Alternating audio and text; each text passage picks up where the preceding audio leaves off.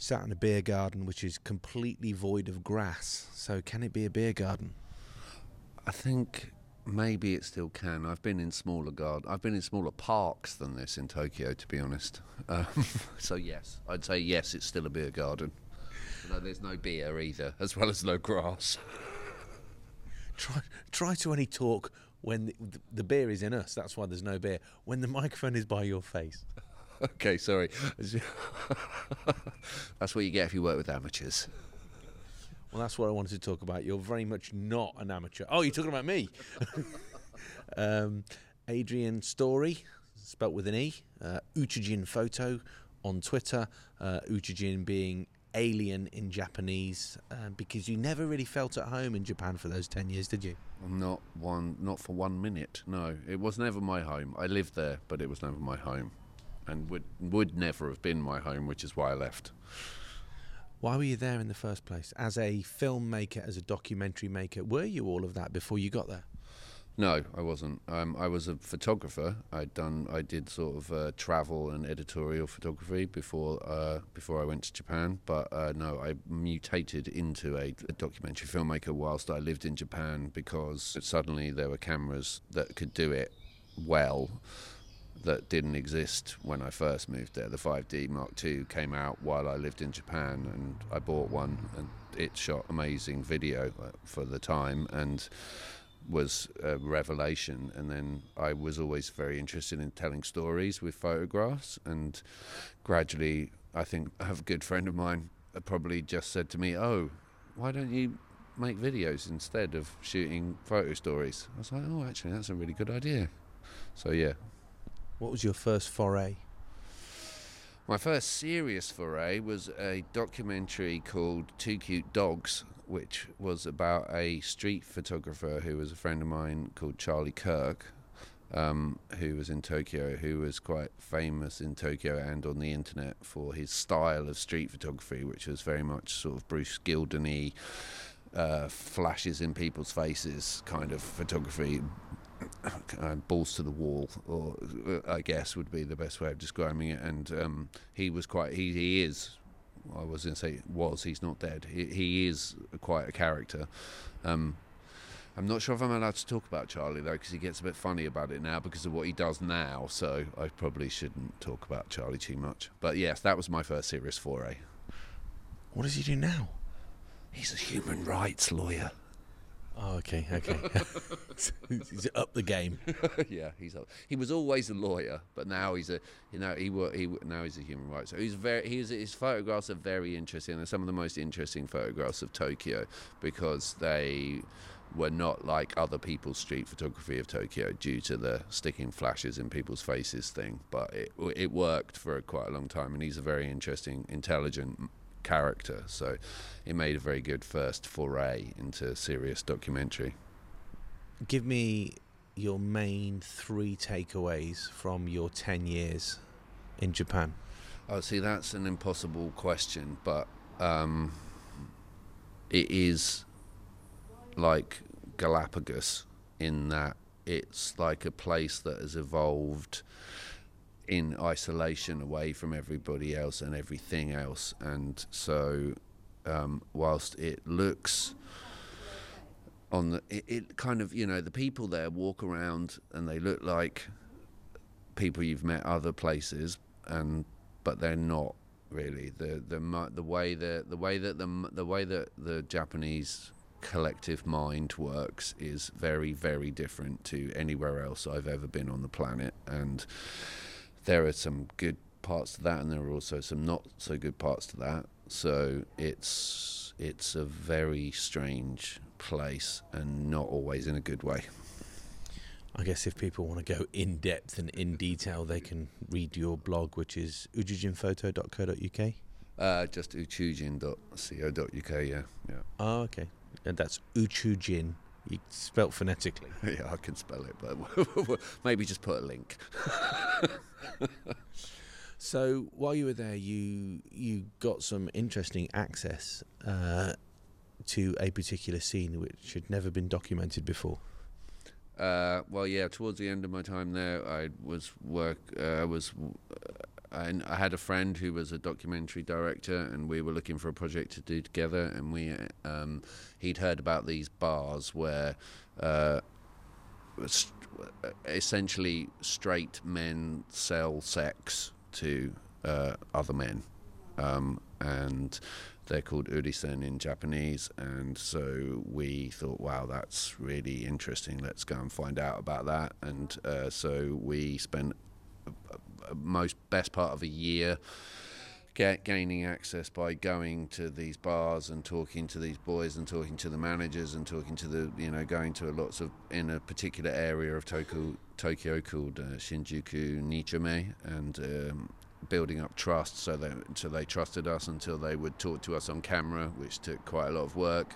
And then we spent another year filming a documentary about the urisen, which became the film Boys for Sale, which has now gone on to some quite interesting and varied success. So 5 Best Documentary Awards and the Fox Inclusion Award from 20th Century Fox Inclusion Award at Outfest in LA, and screened I think something like 35, getting on for 40 international film festivals. I was going to say, how do you follow that? But I know how you follow that, because tomorrow you're flying to Italy. I am, yes. Tomorrow I'm flying to Italy for the world premiere of the documentary that I started whilst Boys for Sale was still in post-production, which is radically different from that. It's about 12 calligraphers, contemporary calligraphers from all over the world.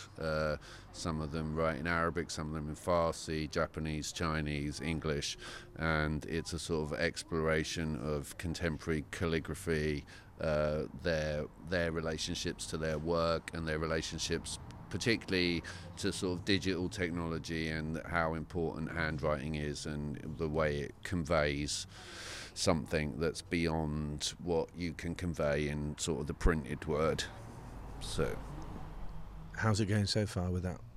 It's good. Well, obviously with tomorrow's the June the 7th is the world premiere, which is a festival called the Asolo Art Film Festival, which is about 40 minutes away from Venice. It's a sort of spin-off of the Venice Film Festival. It's been running for about 36 years, so that's our premiere.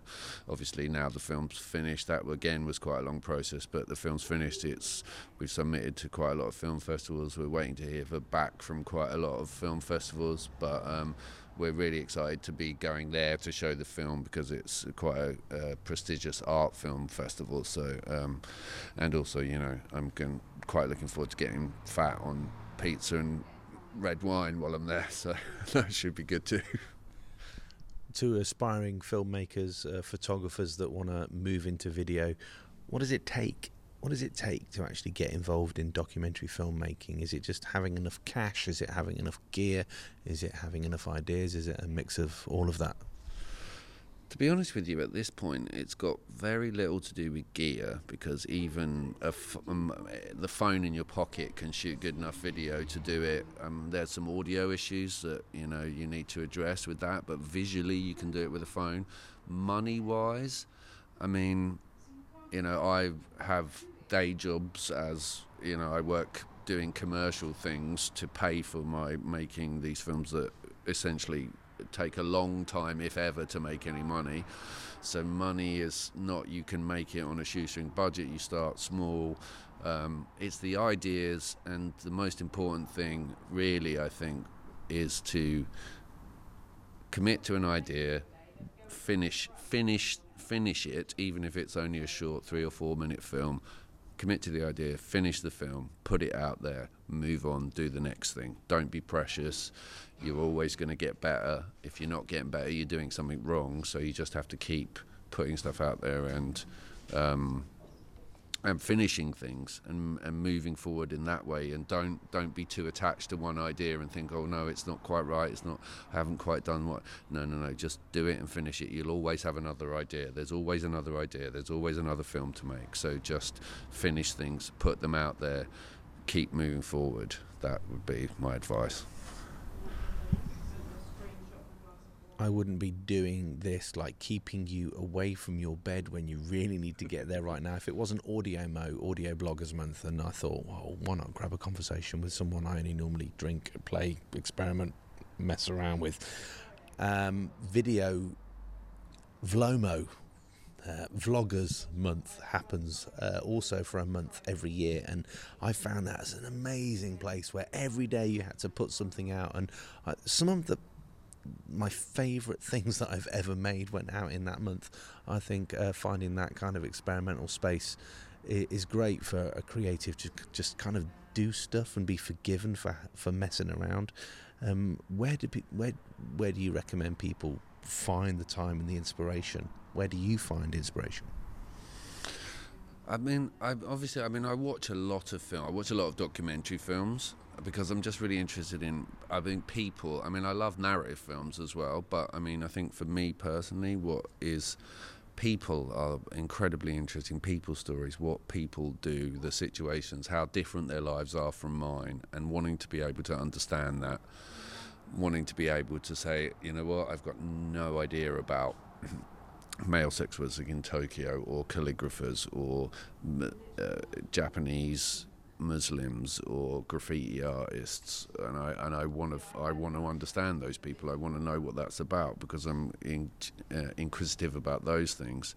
But in terms of inspiration, those are people inspire me. But like in terms of inspiration for making things, I guess it comes from everywhere but film, really. Books, music, poetry. That sounds really pretentious, but the Beats. Got a shout out for the Beats. But yeah. Other things that inspire you, little ideas, little things that you think, actually, maybe I can take that idea and expand it into something else and marry it with this other idea or this thing I read in a newspaper article, and then, you never know what's going to happen. I think that's really interesting. I make music videos sometimes for people as well, and that's kind of where those things come from, and play with things, But you were asking me before about, like, whether it's about technology or money or all those things. The technology is available to everybody too. You can get free video editing software, you can get free audio editing software on the internet if you can't afford the ones that everybody knows about. So just go play with it. Just, try something, take an idea, think, oh, I really like that. How did they do that sound in that video? Try and replicate the sound, and then end up not being able to replicate, but make something that's completely your own. Yeah, makes a lot of sense when you lay it out like that. I'm now wondering whether to go back to the bar so we can have a few more beers and come up with the next big idea. We have got a couple of small ideas we'd like to experiment with, so maybe we should just, as you say, do it, and the key word here, finish it. Yeah, absolutely. Before I made films, before I was a photographer, I was a musician, and I made music, and I had so many friends who were making music at the time, and you'd go to their houses and they'd play you something, and it would be like, oh, I've got 30 seconds of this thing, oh, I've got another 30 seconds of this thing, I've got another 30 seconds of this thing. I'd just be like, finish it and put it out. Like, I used to work on a track until it was finished, and then put it out and do the next thing and work on that track until it was finished. And like a month later, you'd look back on a track that you finished a month ago and you think, oh, I could have done that so much better. Okay, we'll just do it better in the next one. You've finished it and put it out there. It's like you've got to finish things. I think that's so important. People are really, really precious about their ideas and about what they put out, and kind of really frightened to be judged about what they're doing. It's just like, finish it, put it out there, move on to the next thing. You're always getting better, you're constantly improving. If you're not looking back on the thing you did a month ago and thinking I could have done it better, then there is a problem, because you should always be thinking that. I'm pretty sure, big name directors, big name musicians are all thinking that. They think this album is better than their last album, even though most of the time it isn't, but that's another story. But So, Buona Fortuna for Italia. And where can people find you online? Spell it. Okay, I'm going to spell it. You can find me at Uchujin, so UCHU, which means universe, JIN, which means man, so universe, man, alien, uchujin.co.uk. Everything links from there to all of my social medias, my blog, my Tumblr, where I post stuff by other people that I like. Everything starts there if you want to find out about my work and what I like. And this, I'm afraid, must finish here. Let's finish it. Yeah, thanks very much. Nice to talk to you again, Christian, in a more formal way than our normal. I don't recognise this telephone voice. No, I don't know. I'm doing telephone voices. I'll stop it. And cut.